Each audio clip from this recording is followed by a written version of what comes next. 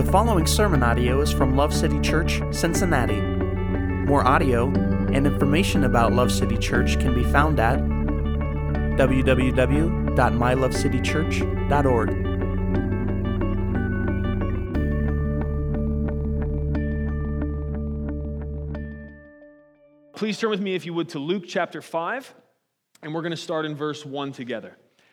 We are continuing in our series, examining the miracles of Jesus and what they teach us about our God. Thus far, we have studied Jesus turning water into wine and also healing Peter's mother-in-law. Colossians 1 tells us that Jesus is the image of the invisible God, and so we can learn about our God's character and nature by observing how Jesus, empowered by the Holy Spirit, performs miracles and how he interacts with those that they affect. We have also gained some profound insight into how we should trust, worship, and respond to Jesus as we see the responses of those who are recorded in these miracle accounts. And so now we're going to read Luke chapter 5, verses 1 through 11 together. Hopefully you're there. Here we go.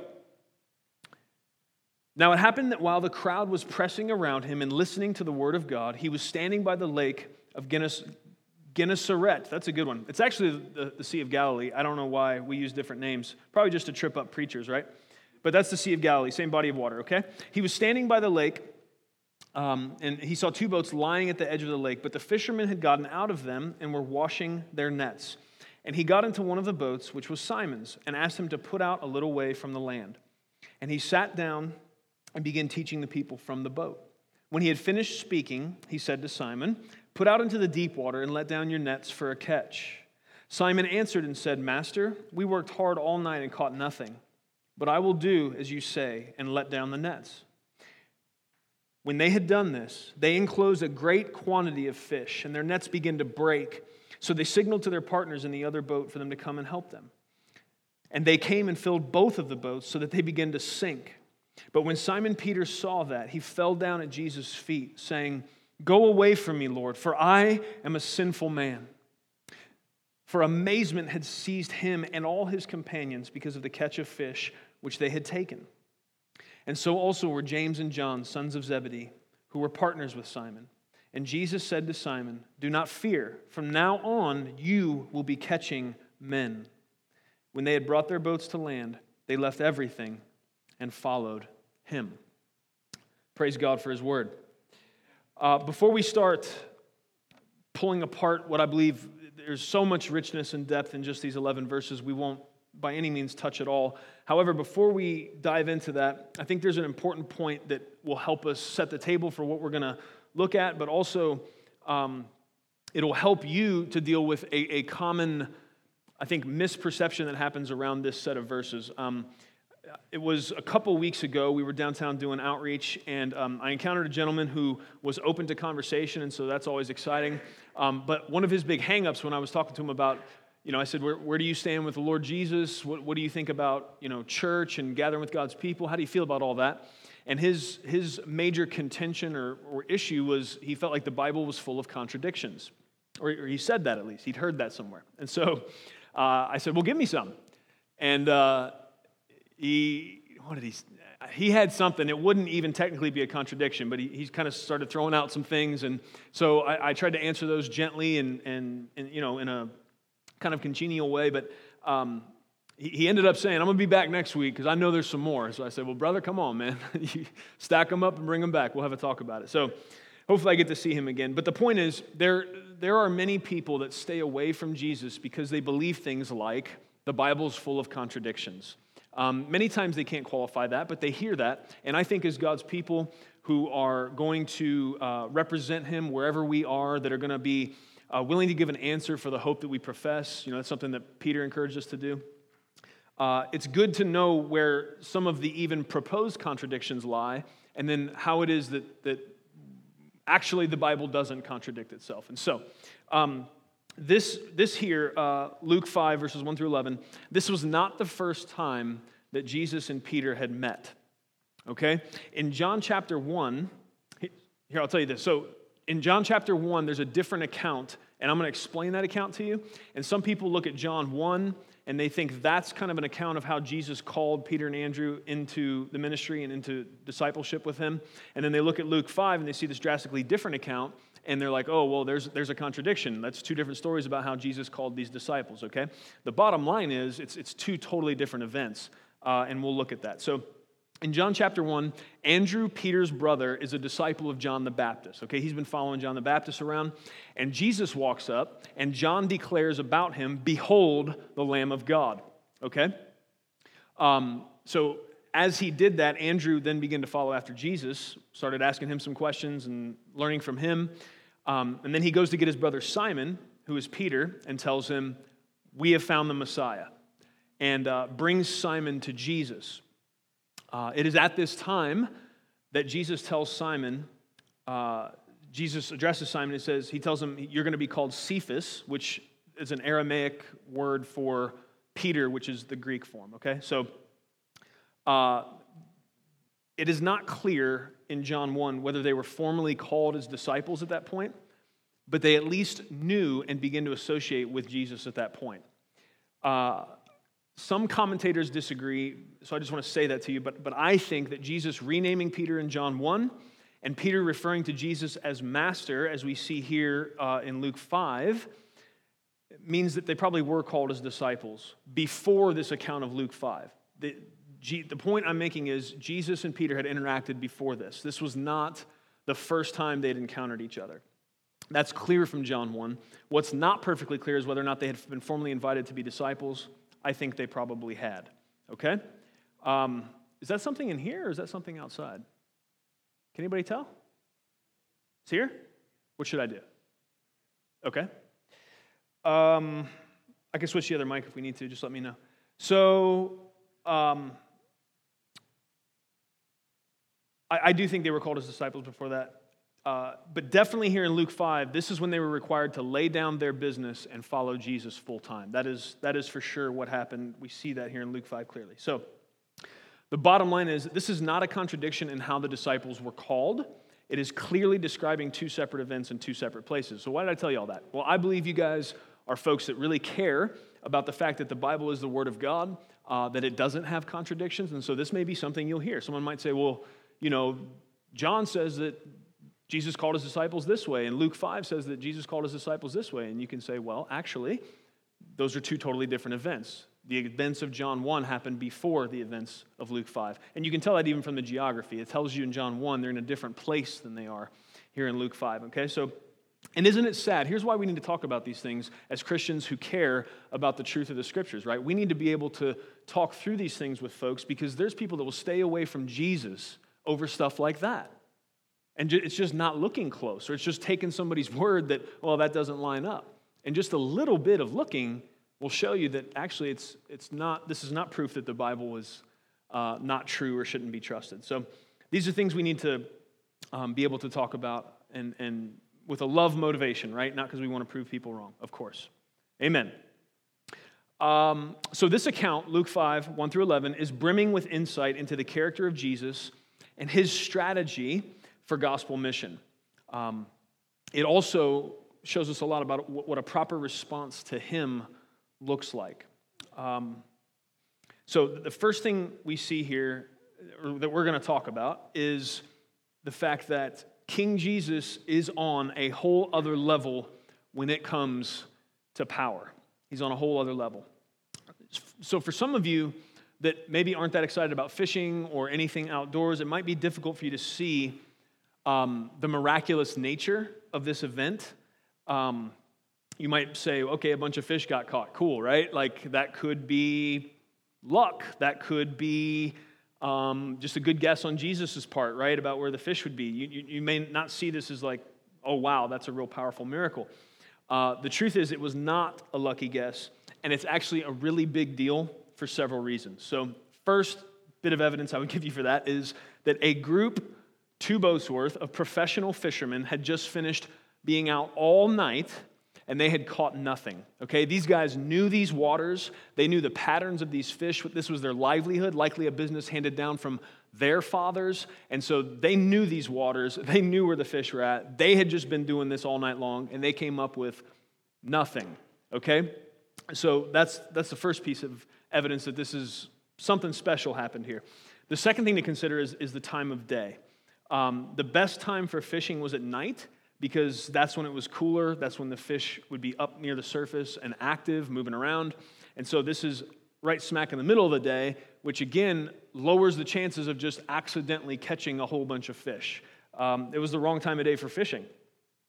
The third thing I will call your attention to is that the crowds were gathered there to hear Jesus teach. Now, if you're a loud person or prone to a lot of talking, and you've ever gone fishing with like an avid fisherman that really cares about what's going on, you've probably been yelled at and told to be quiet. Because you can't make a bunch of noise when you're trying to catch fish because it will scare them off. They can hear it. And so there's a huge crowd on the shore. Jesus has just been preaching from the boat. This would all lower the chances that just accidentally we're going to pull up this huge catch of 2 boat-sinking fish, right? It is not agreed upon by commentators or totally clear from the text whether or not Jesus exerted divine power to cause the fish to school together and move into those nets, or if just by divine knowledge he simply knew where they were. The text doesn't make that totally clear, so I don't want to make a dogmatic stance about that. I do want to say whether it was a divine knowledge by Jesus that he knew exactly where those fish were at in that moment, or if he caused them to gather together, either way, it was a miracle for these guys to pull up so much fish their nets were breaking and 2 boats almost sunk, okay? It's definitely, absolutely something miraculous happened. You can tell from the text they thought it was miraculous from their response, okay? And they would probably be a better authority on it than we are since they were fishermen, right? This blew their minds. Something happened here, and it deeply affected them. I will just tell you, I believe there's evidence that Jesus caused the fish to school together into the nets. I'll just give you that. Somebody else may think it was a divine knowledge thing. Either way, of course, Jesus gets all the glory. But first of all, it would not be hard for me to imagine that Jesus did cause the fish to kind of school to those nets because, A, God has complete and sovereign control over his creation, so it's not a stretch. I mean, he created it, so I know he can also control it. Secondly, in the story of Noah, it seems that God brought the animals together at the ark, so this wouldn't be the first time divine power has caused animals to move in a certain direction. In my view, verses 6 and 7 point more so to a miraculous gathering of the fish by Jesus giving a divine command, okay? Here's the things I would say. These nets that these guys were using were built to withstand the stresses of the normal amounts of fish that were caught, right? Let's look at verse 6 and 7 real quick. Let's see what it says. When they had done this, they enclosed a great quantity of fish, and their nets began to break. Verse 7, so they signaled to their partners in the other boat for them to come and help them. They came and filled both of the boats, and they began to sink. Okay, so here's what I would say. First of all, these guys use these nets all the time. So anything close to a normal catch of fish shouldn't have been bursting these nets. In addition to that, verse 7, we've got 2 boats built for the task of fishing, which have constantly, always, for years, been bringing in catches of fish. And today, we've got both of them filled so much that they're starting to sink. That's an incredible amount of fish, and it seems to be speaking to the fact that this is way above and beyond anything they would normally be expecting. And so even just Jesus kind of having a divine insight into there's some fish over there doesn't, to me, explain as well how we ended up with this many. It does seem that Jesus had some command over the elements of nature there and kind of commanded those fish in. If any of you are fishermen, I don't know if it's biblical for you to try to go do this on a fishing trip. I don't know. You can try. And just be humble about the results, okay? I don't know. Anyways, I do think that Jesus did something there that caused more than normal, obviously, amount of fish to come together. So either way, this was a miracle. And those professional fishermen were in amazement at the catch of fish. And they caught fish all the time. So just catching some fish wasn't going to be so amazingly impressive to them. The amount and the way this happened, it was obviously so far beyond something that could be explained by luck or trickery, right? These guys that uses the word amazement. They were blown away by what they just observed, okay? So the question then is, what does this tell us about Jesus, and why does it matter to you today? Some of you have no excitement whatsoever. Don't matter how many fish get caught in the net. You're like, yippity-doo, right? I don't like fish. I'm not going to go fishing. How does this apply to me? Okay? First of all, we read the Bible to understand who God is more than how it applies to us. So that's premise number one. But most of the time, as we learn about God, it will also apply to us. So how does it matter? My question to you, friends, is have you ever been, like, in your life, have you ever been plodding along, going through the motions, discouraged, and feeling like you've failed? Have you ever been in that spot? Okay? Here's part of why this matters to us today, because this is exactly where these guys were at. They had just given it their best effort, right? They fished all night. They didn't get discouraged at 3 a.m., and they were there the whole night. They gave it all they had, and what did they end up with? Man, they caught nothing. Nothing. They were tired, and they had done everything they could in their wisdom and strength, but they were not able to make it happen. This is the situation they find themselves in as they have this encounter with Jesus. All of a sudden, the principles here, now I know I need to understand what I can learn about Jesus and how he deals with me from that, because there's been times, I don't know, maybe you guys never get into this. There are times I've done the most I possibly can in my strength and ended up really discouraged and tired and had nothing to show for it. Am I the only one, or is there at least one other person willing to say, yes, maybe I've been there one time, or I at least heard about someone that was there? Okay, all right, good. Thank you for your honesty. I promise you I've felt this way, and it's in times like this that there's like the strongest temptation to give up. And in the midst of this discouragement, Jesus comes and shows them that if they will trust and obey him, things are possible that would have otherwise been impossible. That means a lot to me today. I hope it means something to you, because I have situations in my past, situations I'm dealing with now, and I know there's going to be more in the future where if I'm looking at what I have to bring to the table, what needs to happen, it's impossible. I can't do it. I don't have enough to get it done. And so what we see here, something we learn about the character of God, is he's willing to bring his power to bear onto situations that we may be totally exhausted. Maybe we've even gone so far as to sin in how much we've tried to do this thing on our own and rely on our own strength. But he's still merciful, and he's still powerful, and he's willing to pour that out for the sake of those whom he loves and who love him in return.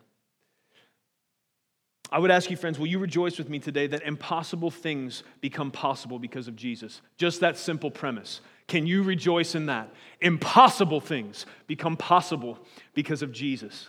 If there was nothing else to draw from that, but we walked away today and settled, rooted into our heart was a truth that just because something looks impossible to me doesn't mean it is, because Jesus can flip those things around. Jesus can bring power, strength to bear that I did not see was available or have access to myself. Impossible things become possible when Jesus is involved. Doesn't matter how tired you are. I know some of you are tired.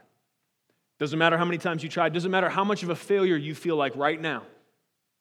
Do you think they felt like a failure? Professional fishermen. Their daddy taught them how to fish. His daddy taught them how to fish. They came in from all night fishing with what?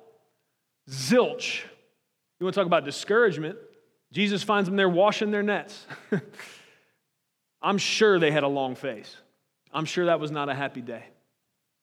And that ties to all kinds of other things, right? These guys weren't fishing for leisure. This was their business, how they supported their families, right? And so all of that, the insecurity, the questions about that, all those things, right, that tend to come and plague us as well. Jesus changes impossible things to possible things, and I'm real grateful about that. Peter knew all the reasons that this obedience didn't make any sense, and yet he obeyed. Can we learn something from that real quick? Everything I listed to you before, the time of day, this is the wrong time of day to fish. Yet Jesus gets in this boat, teaches from the boat, and then says to Peter, all right, now let's go out to the deep water. I want you to let your net down. And you know Peter wasn't fully feeling it, right, on this whole thing. You know he's exhausted. You know he's tired. And he actually even puts up a little bit of an argument, right? It says, Simon answered and said, Master, we worked hard all night and caught nothing. but I will do as you say and let down the nets. Whoo, come on now. You see what I'm talking about? He was tired. Peter is a professional fisherman. Jesus at this point is a traveling minister. He's an orator. He's also got some carpentry skills. Jesus is not a professional fisherman. Peter knows that, right? So what are all the things he's dealing with in his mind here? It's the wrong time of day. We've been doing this all night and caught nothing. Jesus, I love you, Jesus, but I've been working all night. I already got in this boat and rowed you out here so you could speak to the crowd, sir. I'm exhausted, right? All this stuff is going through his mind. He knows all the reasons why this is a bad idea from what he can see. But on the word of the master, there was something in him, a faith that rose up, that if I'll trust what he says, then it's worth doing. He goes out there and we see what happens. Peter knew that obedience in this case didn't make sense, and yet he obeyed. I hope you're not just looking at Peter's story right now. I hope you're thinking about your life. I hope you're thinking about the fact that there's going to be many times, from a cultural perspective and sometimes specifically things that God will ask you to do, that from your viewpoint, from your vantage point, will not make sense. The question is, will you obey him in those times? You'll be better off if you do. Peter was, if you just keep reading. I think it's also interesting for us to notice that Peter generously gave of his time and resources so the word of God could be taught. And he did this before he had any idea Jesus would tell him to cast those nets in one more time. Did you notice that? Jesus walks up. Peter's washing his nets. Remember, he's been out third shift all night fishing, rowing a boat. This is physical labor. This was not an easy thing. Now he's washing the nets, which is physical labor. He's tired. Jesus shows up. The crowds are pressing. Jesus needs a place to teach from. He says, Peter, Jesus asks, if you pay attention, Peter, can we get in the boat? Can we push out a little bit? And what is Peter's response? Not, Lord, I am dog dead tired. Can you just stand on the shore, please, today? No. Jesus says, can we do this? This is gonna help me get this kingdom message to more people. What's Peter do? Grabs an oar. Jump in, Jesus. Yeah, we'll push out a little bit. There's something in that for us. And the order is important. Did Jesus have to say to Peter, hey, if you do this, something good will happen for you? That should also be instructive to those that teach the Word of God, right? We need to teach people obedience to Jesus without having to dangle carrots, right? You're going to have greater joy, yes, because you obey Jesus, but you also should obey Jesus because He's Jesus, and because He's the King of glory, and because He is a part of the triune God who spoke and created everything out of nothing. And thus, when He asks you to do something, there should really be no consideration of, is this going to end up benefiting me? Obedience to God always does benefit. However, ultimately, just for the sake of obeying the God that made us, just for the sake of being a part of what He's doing. Jesus here says, what does it say? He had the crowd pressing around Him, and he's teaching.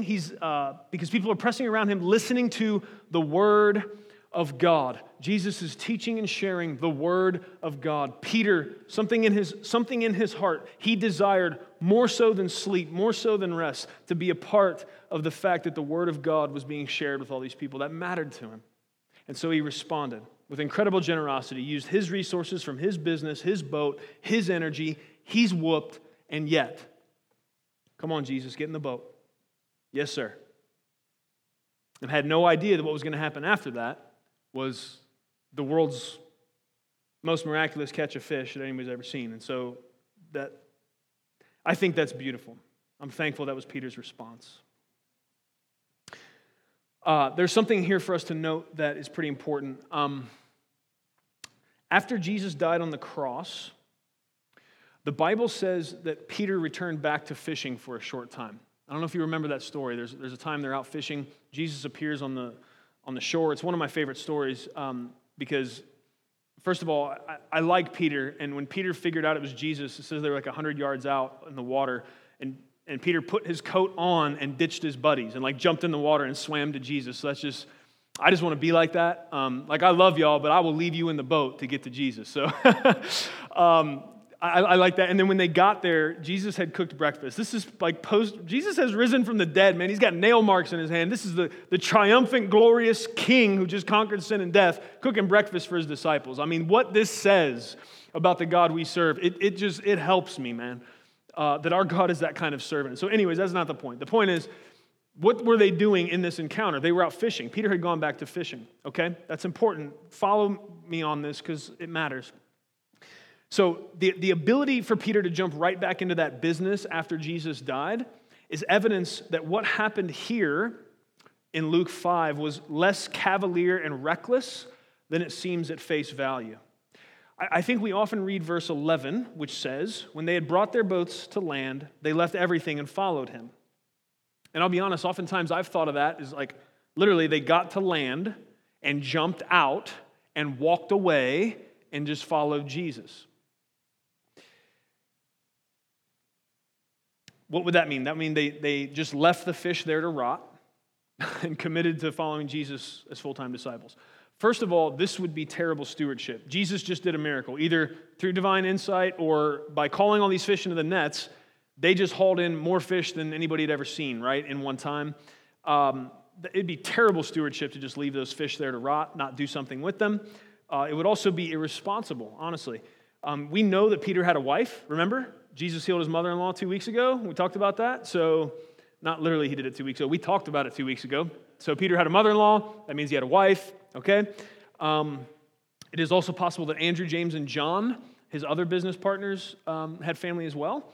And so it is very plausible that the amount of fish, that because the amount of fish was so great, they were able to sell them at the market and use that money to take care of their families while they followed Jesus as his disciples. It is also very plausible that they left the business to employees or stewards to manage.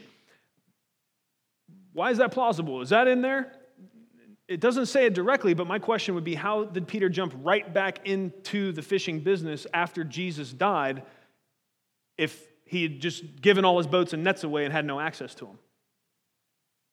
I mean, there was an immediate jump back in there. And so, and some of you are struggling with this, and let me answer that. It does not take away from the boldness and faith of these men if they left their business in the care of others and sold those fish to make sure their families were provided for. In no way does that change the boldness and faith it took for them to follow Jesus as his disciples full time, to set that down, to entrust it to others, even if that's the way they did it. My question would be, why would Jesus encourage these men to follow him, but violate the godly principle laid out in 1 Timothy 5:8, which says this: if someone does not provide for the needs of their family, they have denied the faith and are worse than an unbeliever. Why would Jesus have them just... He called all these fish into the nets. They've got 2 boats so full of fish, they almost couldn't get them to land. They almost sunk on the way. Is there something romantic about walking away from those fish and proving something? I don't think there is. As a matter of fact, it's more likely, because Peter was able to jump right back into fishing, and because of the fact that Jesus knows how God feels about people taking care of their family, that these fish were sold, and that was part of how these men were able to do ministry for the rest of those 3 years. I don't know if it covered it for the whole time, but what a beautiful picture of Jesus saying, hey, you're going to follow me in boldness and faith, I'm going to provide for you. I got this, don't worry about it. I don't know. I think we need to be careful romanticizing irresponsibility. Serving Jesus is going to be reckless, no matter what. It's going to cost us something, no matter what. That's clear from the Scriptures, and we should not shy away from that. However, this account shows us that Jesus is not against being responsible and caring for the things that he's given you to steward. Just say it that way. It may very well be that Jesus performed this miracle partly to provide the finances necessary for these men to follow him in full-time ministry and still provide for their families. It's also possible this huge catch of fish would not have been enough for their families, but I believe, again, that would be a real strong statement to these men that, listen, you're going to trust me and follow me. I'm not going to cause you to violate this principle that comes from God the Father, that people should provide for the needs of their family. It's just strong language in 1 Timothy 5:8, right? Let me read it again. If someone does not provide for the needs of their family, they have denied the faith. Do you hear that? Like, that matters a lot. Now, it can look different in a lot of different situations what it means to provide for the needs of your family, but we got to know that that's a factor. And we got to know that not doing that or not caring about that is equivalent to denying the faith. I don't think Jesus would have called these guys to do that. That's the basic premise.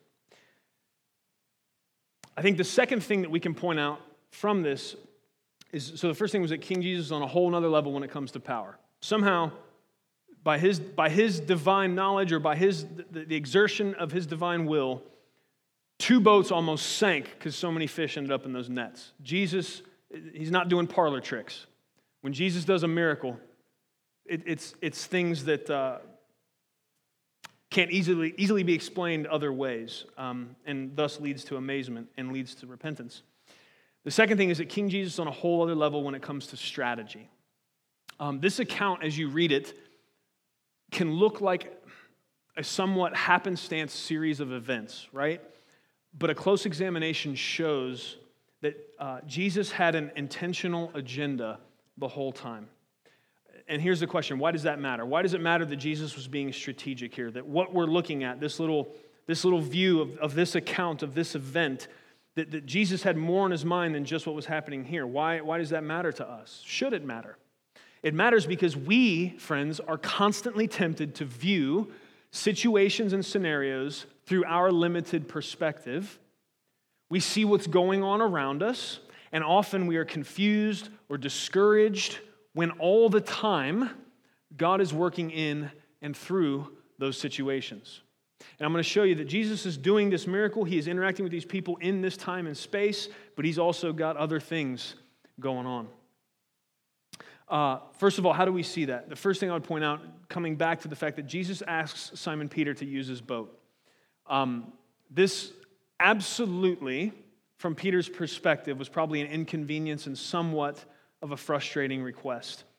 They'd been fishing all night. They were now trying to get their nets cleaned up. They were likely looking forward to going to sleep so that they could get back up and try to do it again the following night. And then here comes Jesus. Can we use the boat? That I'm sure there was a twinge there of trying not to let Jesus see you roll your eyes. You know what I mean? It's like, yes, let's get in the boat.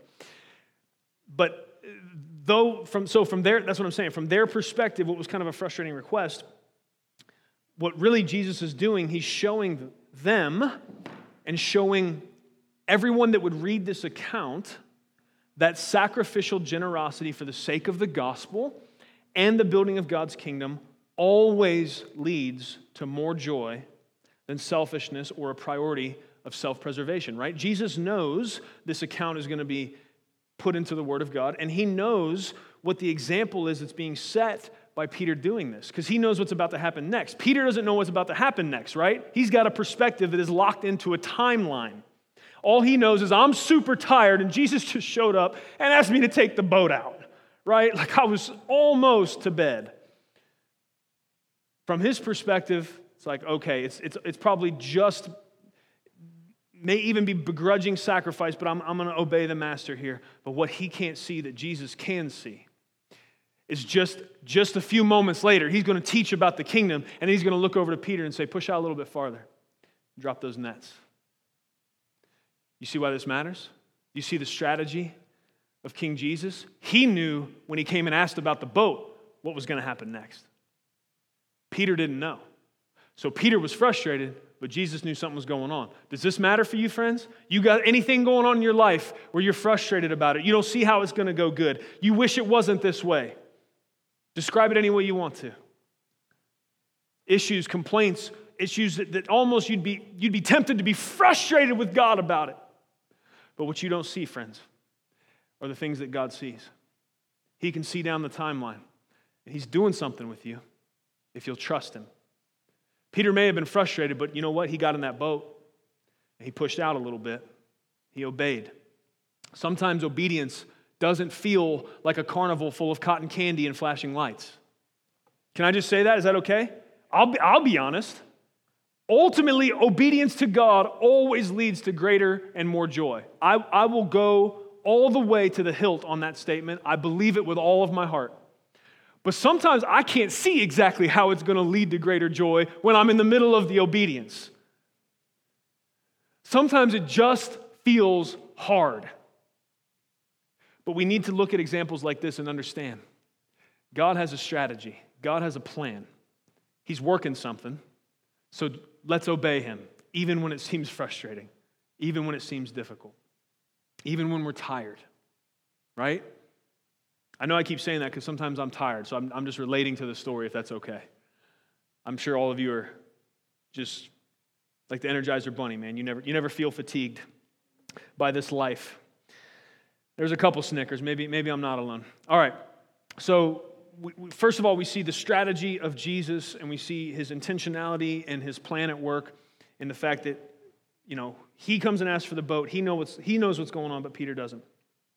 And we learn from that. We see an example then that sacrificing and being generous for the sake of the gospel, that's what Peter did. That was a major sacrifice. That was generosity on his part. Took the resources of his business to assist Jesus to be able to preach to these crowds.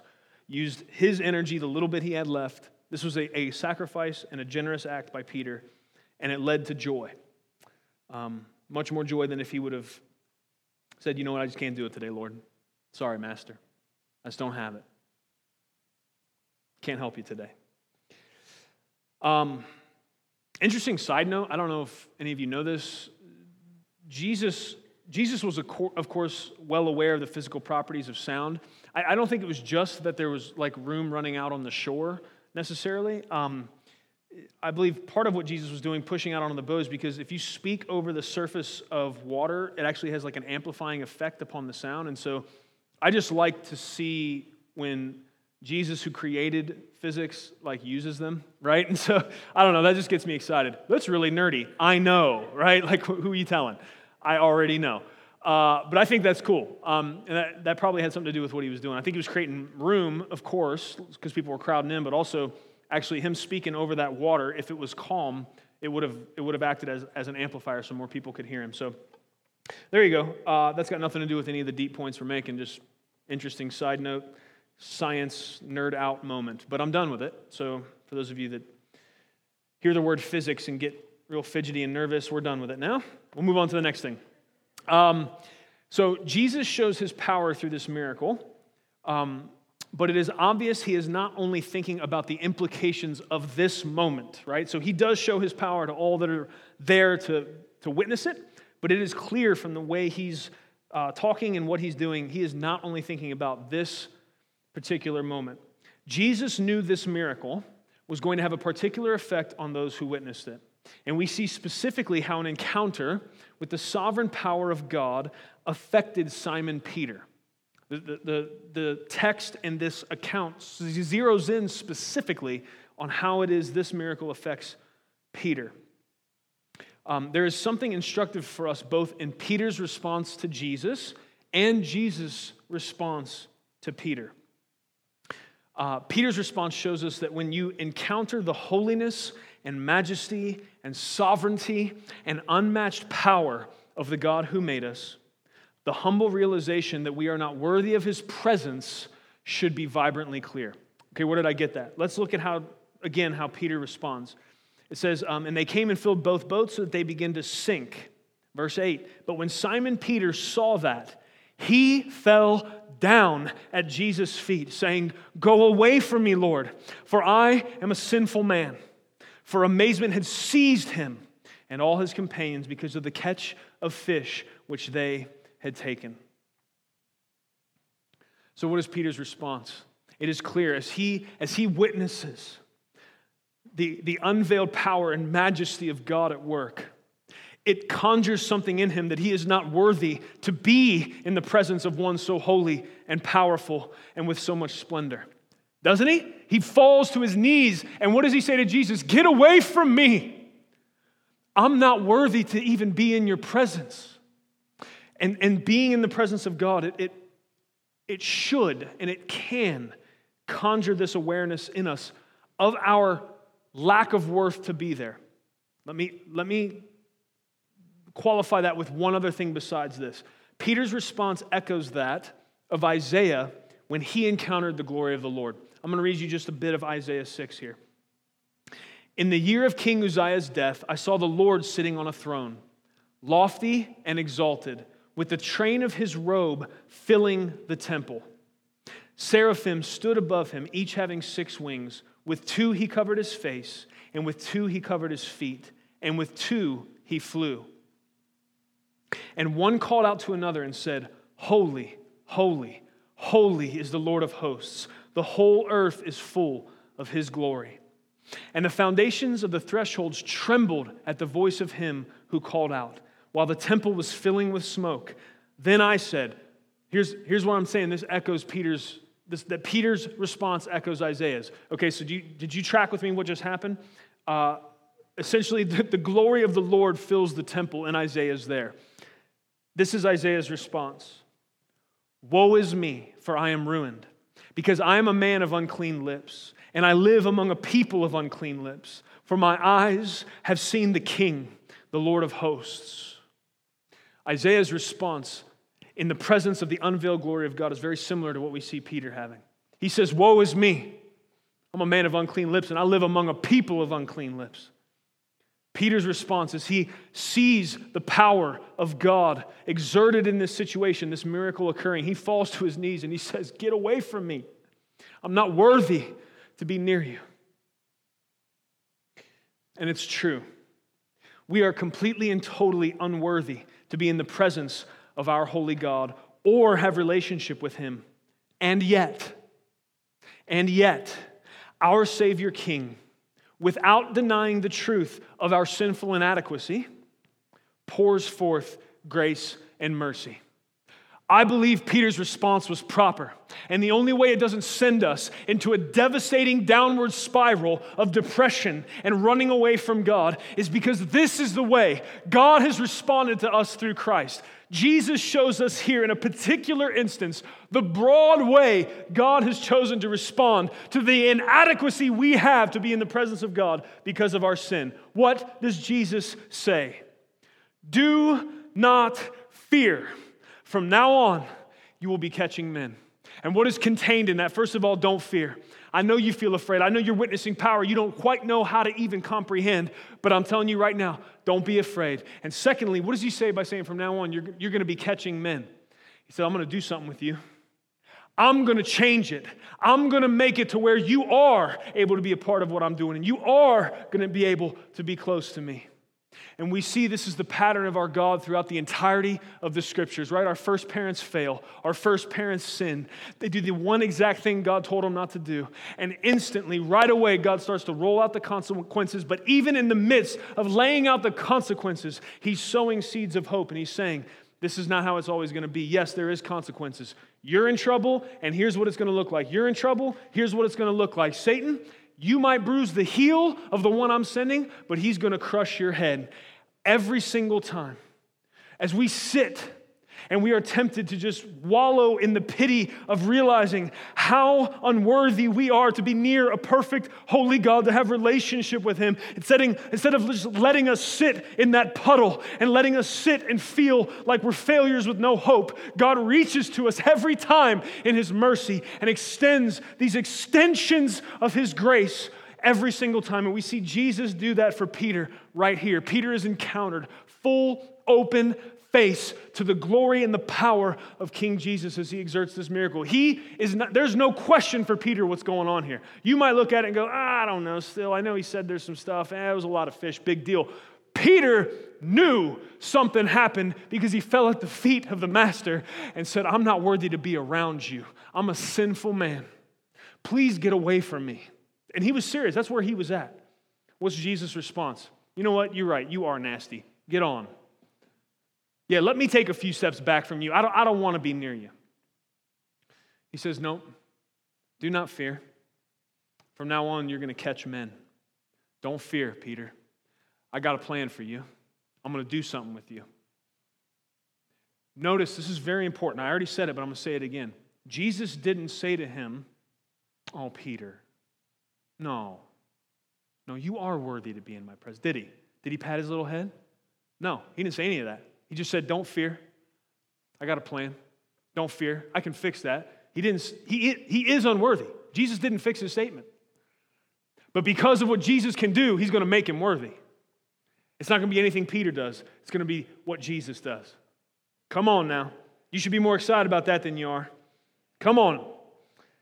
Peter was overcome with the depth of his sinful imperfection, contrasted against the sinless perfection of the Lamb of God. I'm thankful Jesus let Peter's statement rest where it was, because what he spoke was true. And Jesus didn't deny his lack of worth or what Peter really deserved. But Jesus also, just like God always does, poured forth mercy and grace in that same moment. And said, yeah, that's true, but there's something else that's true too. I'm going to change that. I'm going to make you a catcher of men. I've got a plan for you. I'm going to do something with you you could never have done with yourself. Woo! Come on. This means something to me. I mean, I don't know. It matters to me because I'm as aware as Isaiah and I'm as aware as Peter that I don't deserve what I have in Christ. And it's important that you get that. And if you don't, you need to seek after the presence of God. Get into the place. Seek and ask God to visit you like he visited Isaiah. Seek and ask God to bring his glorious presence down upon you. Let yourself be put in a position to be contrasted where you stand in terms of holiness and perfection to where God is. And let that absolute fact of your unworthiness rest upon you. But don't fear. Have hope, because righteousness is available to you through Christ, and he's willing to give you. The robes you've earned are tattered rags that you'd get arrested for letting your kids wear them. They're so nasty and tattered. It's a wretched picture what we've earned for ourselves. But Jesus is willing to take those off of us. Take the gleaming, spotless, radiant white robes of righteousness he earned through a perfect life and his obedience to death all the way to the cross. And he will drape those beautiful robes of righteousness across your shoulders, and you don't deserve it. So I hope you're thankful, because that's the only right response to understanding what's being declared here. No, you're not worthy, but I'm going to do something with you. No, you're not worthy, but I'm going to pull you into my redemptive plan and make you a catcher of men. I'm going to bring you into the most glorious rescue plan that has ever been undertaken in all of time and history. You get to be a part of it. It's going to be by my strength and my power. Praise God. The word catching here, when he says, I'm going to make you a catcher of men, there's a connotation in the Greek of catching alive. They have different words for this. And what Jesus is saying, he's making a very clear contrast between what Peter had been doing and what he was about to turn him loose to do, what he was going to make him into. That he was going to be catching dead men and making them alive instead of catching live fish and making them dead. And so that's just cool, and it's there in the language, so I thought I'd give it to you. Praise God. The word is so deep, man. That's what I'm talking about. That's why we can't read this and just give 3 quick fuzzy principles for you to feel better about yourself, man. We got to get into the text. Because every single one of these words is breathed out by God and intentional. Everything Jesus said, he said it the way he said it, when he said it, on purpose. And it's deep, man. This word is a never-ending, deep fountain of beautiful revelation and inspiration and truth. I'm so thankful for the word of God. I'm thankful Jesus promised Peter he was going to teach him how to catch men and make them alive. Friends, I want to encourage you today with the sovereign strategy of our God. I want to encourage you that with the fact that he is always working and weaving things you can't yet understand. I made a bold statement earlier that Jesus isn't just thinking about this miracle or even the people that are around to witness this, but there is more Jesus sees ahead of this. Just like I told you, when he asked to get in the boat initially, he knew there was going to be a catch of fish afterwards. Peter didn't know that. Peter obeyed. Jesus knew how that was going to go. There's more to this, and even as Jesus responds to Simon Peter this way, there's more to this than what we can see here, and definitely more than what Peter could see at this point. This miracle showed the ability of Jesus to make the impossible possible, and Jesus told Peter, he gave him a glimpse of the fact that what he learned that day about his master was going to matter greatly in the future. He wanted Peter to remember that in his strength, he could do nothing. But if he trusted and obeyed Jesus, undeniably miraculous things could happen. He wanted Peter to remember if Jesus was with him, he had no reason for fear.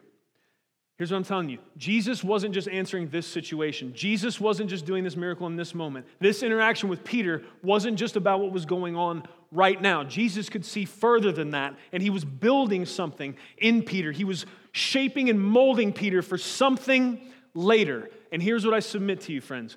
Can you think of any future events recorded in the Scriptures where these truths about who Jesus is, how much he can be counted on, the fact that in your strength, you're not going to be able to do anything, but if Jesus is a part of what's going on, impossible things become possible? Can you think about something in the future, and in regards to Peter, that the Scriptures give us, where these things he learned about Jesus this day, in this situation, became very important for him? I can. Acts 2. The day of Pentecost, by the power of the Holy Spirit, the Holy Spirit that Jesus sent to Peter and promised to him, Peter preaches a sermon that leads not to 30 people, not 300 people, but 3,000 people turn from sin and trust in him that day. And what was the issue surrounding that? First of all, the Holy Spirit comes into the room, the upper room. It says that all of the apostles were speaking in other tongues. It says that there was people from several different areas there speaking several different languages. These guys started speaking in all of these different languages, or these other languages were able to hear the gospel being preached and the proclamations of the glory of God in all of these different languages. And it says, it goes on down to the bottom of that, where God is doing this incredible miracle, but people are in the streets scoffing. They're saying, these guys have gotten into some good wine already. Right? And so is that not like the epitome of what holds so many people back from being bold for Jesus? A flat out clear social rejection. You step out in boldness, you obey God, people start laughing at you, people start saying, oh, you're crazy, or you're too fanatical, or whatever it is we fear, right? And was Peter a guy, aside from the help of Jesus and his Holy Spirit, that might be prone to fear of rejection? Do we have any evidence for that? Help me think about it.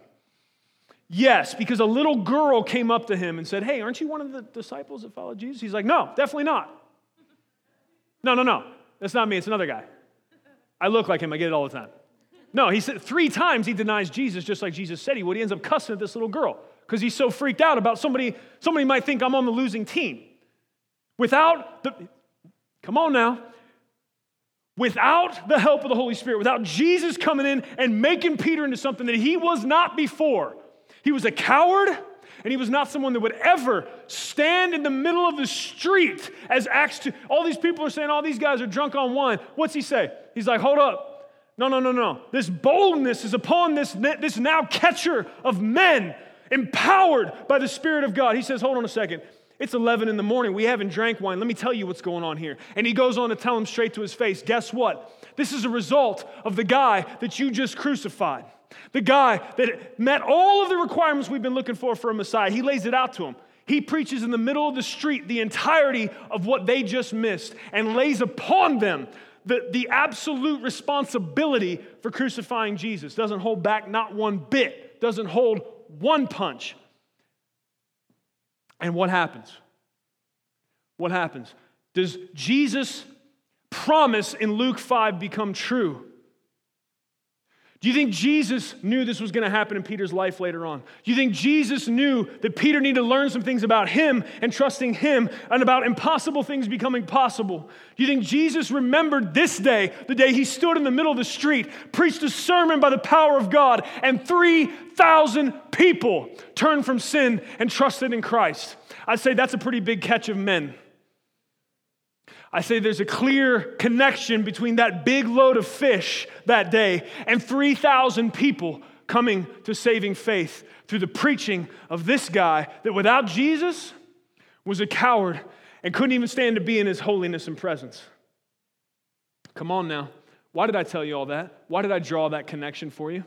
Because sometimes you're in Luke 5 in your life.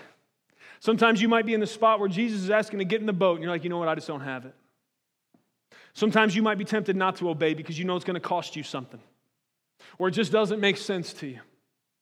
Or you might even be past that point, and you have obeyed, and you've seen some of God moving, and because of that, you're scared to go any farther. You're not sure you're worthy to be a part of something so phenomenally beautiful as God's redemptive plan for all of humanity. Maybe you've backed out or kept away for various reasons, and what God is saying to you, friend, is He wants to make you a catcher of men, and whatever you lack, He can make up the difference. Well, I'm worse than Peter was. Then God will get even more glory by you submitting yourself to the process that He wants to take you through. And He can take a guy like Peter, make a promise to him in Luke 5. Think about this. Guys, I need you to understand why this matters for your life. The process you're in with Jesus right now, He is intentional and He's just as strategic with you as He was with Peter. He's building something out of you, and I know there's stuff in your life that doesn't seem to make sense right now. I know there's puzzle pieces that don't connect, but I'm telling you, Jesus sees how those go together, and if you'll trust Him and you'll obey Him and you'll keep moving forward, He wants to do with you what He's done with Peter.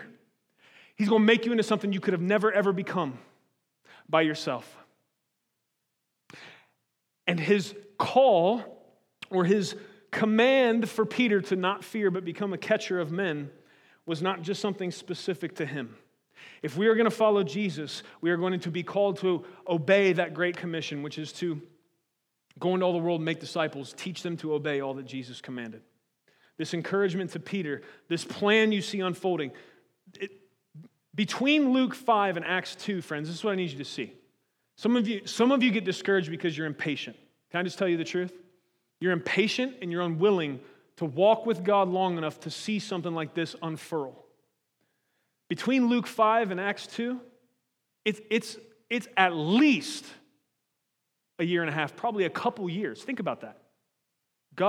Jesus makes this promise to Peter. You're going to be a catcher of men. Think about the rest of what happened. Peter helped with some stuff. Peter was there. Peter assisted and learned from Jesus.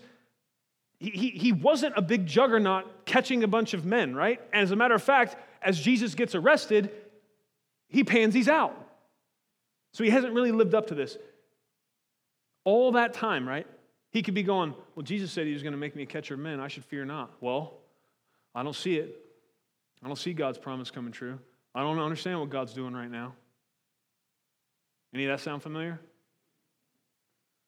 I don't know if I want to keep doing this. Well, thank God something stuck with him that day.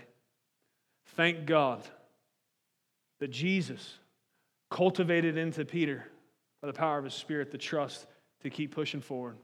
And after some years, he saw this word spoken into him by Christ come to fruition. This man stood in the middle of the street, preached a sermon that brought fire down from heaven, man. 3,000 people said, what do we do? That was their response. He laid the hammer down, man. That's my problem. That's why I can't do fluffy preaching. I can't do it. I don't have an example of it in the whole Bible. Peter said, you guys killed Jesus. It's all your fault. He went hard on them. He did not hold back one bit. And what did they do? They said, man, what should we do? Like, tell us what to do right now. And Peter says, all of you right now, repent of your sin. Repent. He doesn't say, here, take this class and you'll feel better about yourself. He says, repent of your sin. Be baptized and you'll receive the Holy Spirit. Praise God, man. We need to understand. We need to be bold enough to let people know, in and of themselves, they do not, under any circumstance, deserve to stand next to or in any close proximity to the perfect glory of God. They have not earned for themselves at all a relationship with God, but that Jesus has made a way that they don't have to get what they've earned, they get to get what He's earned. That by faith, we can be counted as righteous. That in and of ourselves, We all, if you are thinking right, if I am thinking right, if all of the world understand how they actually relate to a perfect, holy God, they would be on their knees and they would be saying, "Get away from me. I'm a sinful man." That should be the response of every person that doesn't understand the second half of the gospel. That's why we got to preach the whole thing together. That's why we got to tell people the whole thing together. That's why when we evangelize and share the good news at our jobs, in our schools, with our families, wherever we are, we can't be shy about the bad news that every one of us is in Peter's spot. I'm a sinful man. I am imperfect and thus not worthy. But then we get to share with them the good news. God solved that problem. Sent Jesus to do it. And so we don't have to fear. We don't have to shrink away. We don't have to hide from God. We can come to him. There's beautiful language in the Bible that says we can come in the throne room boldly, invited like sons and daughters. Friend, you don't deserve that. But the free gift of that beautiful invitation has been extended to you by grace because of Jesus and his finished work. I hope you'll receive that. This miracle, a bunch of fish being caught, was an intentional part of God's master plan of redemption. And this miracle was a part of how Jesus was preparing Peter for what he would do with him years later. This was not some random act by Jesus, but a purposeful foreshadowing of the power of the truth of his gospel. I hope that if I've not done an adequate job connecting for you why it's so powerful, that Jesus knew he was doing something with Peter in Luke 5 that Peter didn't find out about until Acts 2. If that connection hasn't been made for you, I promise you I'm going to be praying over that because it's so important for you to get that. It's so important for you to understand you don't see everything God's doing right now. And so part of your frustration is because you can't. You can't get to God's vantage point. That's where faith and trust come in. He did it for Peter, friends. And he's made it clear he's willing to do it for us. May we be a people who are ever in awe of God's sovereign power. May we be a people who see the beauty of generous sacrifice for the sake of the gospel. And may we be a people completely free of fear because our trust is in a God who is working in every situation for the glory of his name and the good of his people. Let's pray. Father, we come before you in the name of Jesus. Lord God, we thank you for the truth of your word. We thank you for the intentionality in what you chose to be recorded. These accounts. I know the book of John says there's so many other things, Jesus, that you did that all the books in all the world couldn't hold the content of all you did and said. And so I'm thankful that you were specific in having these things recorded, that we have Luke 5, 1 through 11 that shows us these beautiful things about you, your character and nature, the fact that you are supremely and sovereignly powerful, that you control all of your creation with a mighty hand. We rejoice in that because we serve you and because we are tied to you, Lord, by faith. And so we are thankful that you are the God who is absolutely in control of everything. We're thankful for that. We're also thankful that we see in this account your intentionality, your strategy, the fact that you are building men and women into something, that you're doing things with them that they may not even realize, that you see far down along the line of time and you're not restricted the way we are. And you spoke these words to Peter knowing it would be years later before it would come to fruition. And I thank you, God. I thank you for what we learned from that we need to be patient, that we need to trust you, that we're not always going to see all that you're doing, that we never will see all that you're doing, but we can trust by faith that you absolutely are working, that you're faithful to your word. Thank you for that. Lord, please help us to be bold in telling the truth. When Peter declared that he was a sinful man, unworthy to be in the presence of Jesus, Jesus didn't correct him, but he told him, don't fear. Lord, help us to be bold as we are heralds and ambassadors of your truth. God, help absolutely everything we say in regards to this to be motivated by love, because without that, it'll mean nothing. But Lord, help us to love people enough to tell the whole truth, to be bold, and to know that sometimes rejection is possible, but that love demands we push forward and we continue to speak the truth that every man needs to hear, every woman needs to hear. Thank you, Lord, that you would entrust this beautiful message to us. Thank you for promising to empower us, God, to do whatever it takes to bring this gospel to the ends of the earth. Lord, we respond like Isaiah in Isaiah 6. He encountered your glory in the temple, and his first response was, woe is me. But his next response was, here I am, send me. And God, may we say that with all of our hearts and mean it. Use us, Lord. We are yours, and we love you. It's in Jesus' name we pray. Amen. Thank you for listening to audio from Love City Church, located in Cincinnati, Ohio. Feel free to make copies of this message to give to others, but please do not charge for those copies or alter the content in any way without permission. To give or find out more about Love City Church, visit www.mylovecitychurch.org.